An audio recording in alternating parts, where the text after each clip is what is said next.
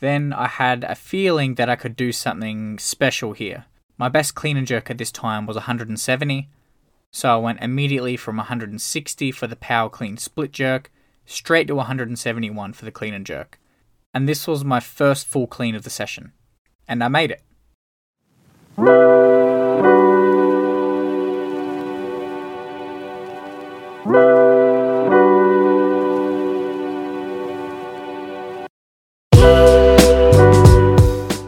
Welcome to the Waiting Game Podcast, a podcast where I attempt to bring more dialogue into the world of Olympic weightlifting and share my experiences and perspectives in the sport and resistance training in general. It was a perspective I wish was more accessible during my earlier years of training, so here is my attempt to bring that value to those who may be seeking it.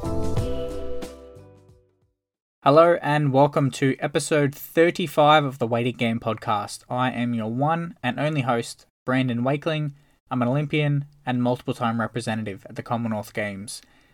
For this episode, as much as it seems like a touchy subject from the title, which states when to break/deviate from your training program, I'm not going to be on here telling you to all defy your coaches as soon as you listen to this and just do what you want in training, but I'm going to talk from experience and when I have deemed it appropriate to deviate from the training program.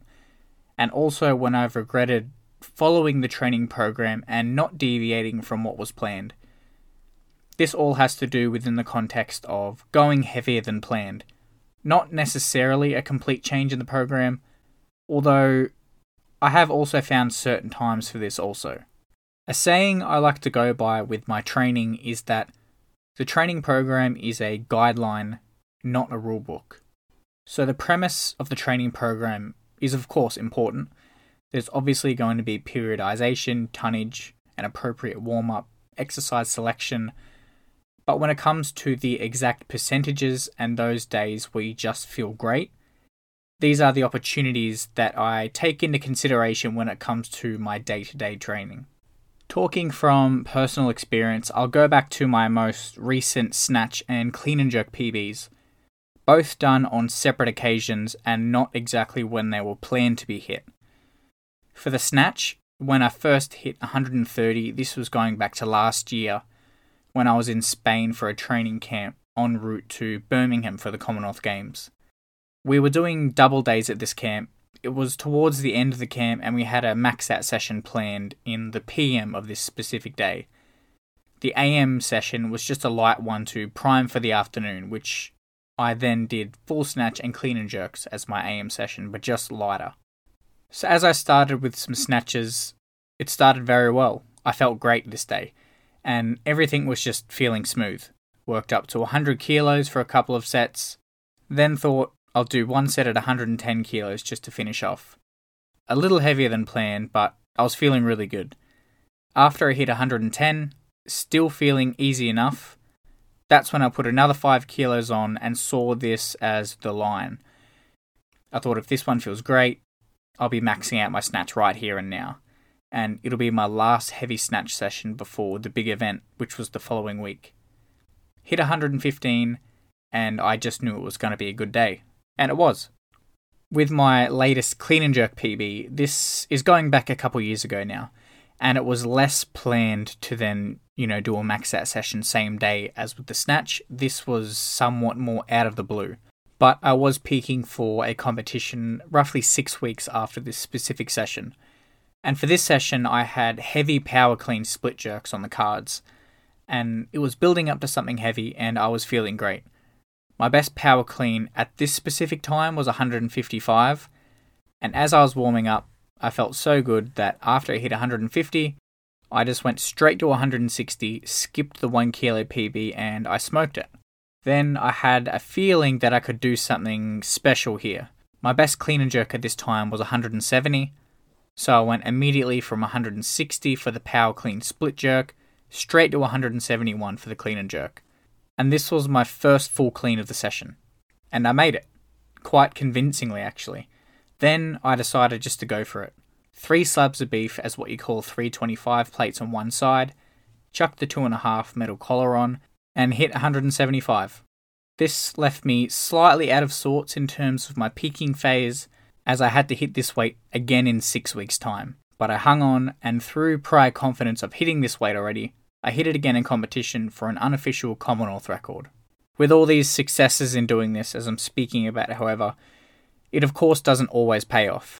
Going back to a previous podcast where I mentioned this, but years ago now, I was chasing a 5-rep max on the back squat at 200 kilos for the longest time. I really wanted it.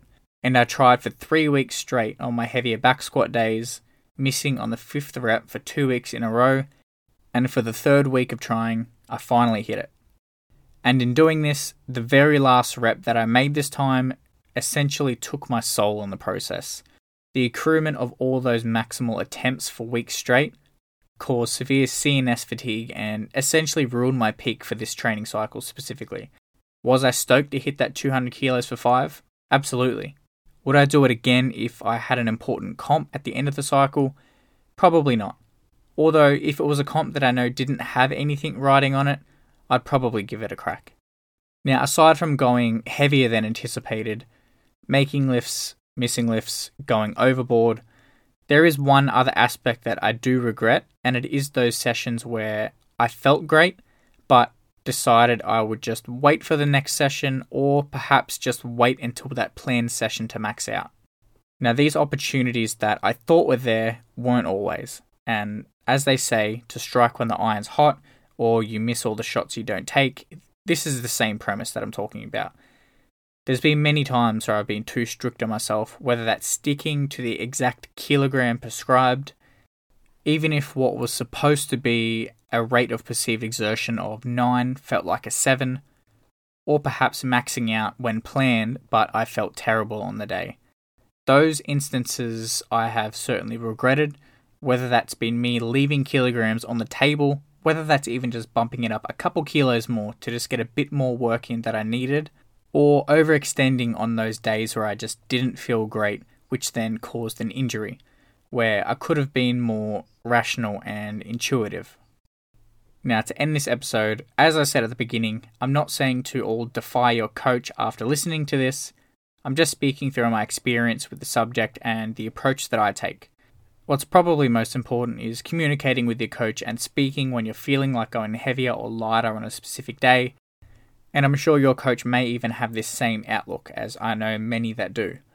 I know when it comes to my athletes as well, what I do like to see is intuition taken into these instances, as I feel it's a great skill to learn when it comes to knowing your body and your limits.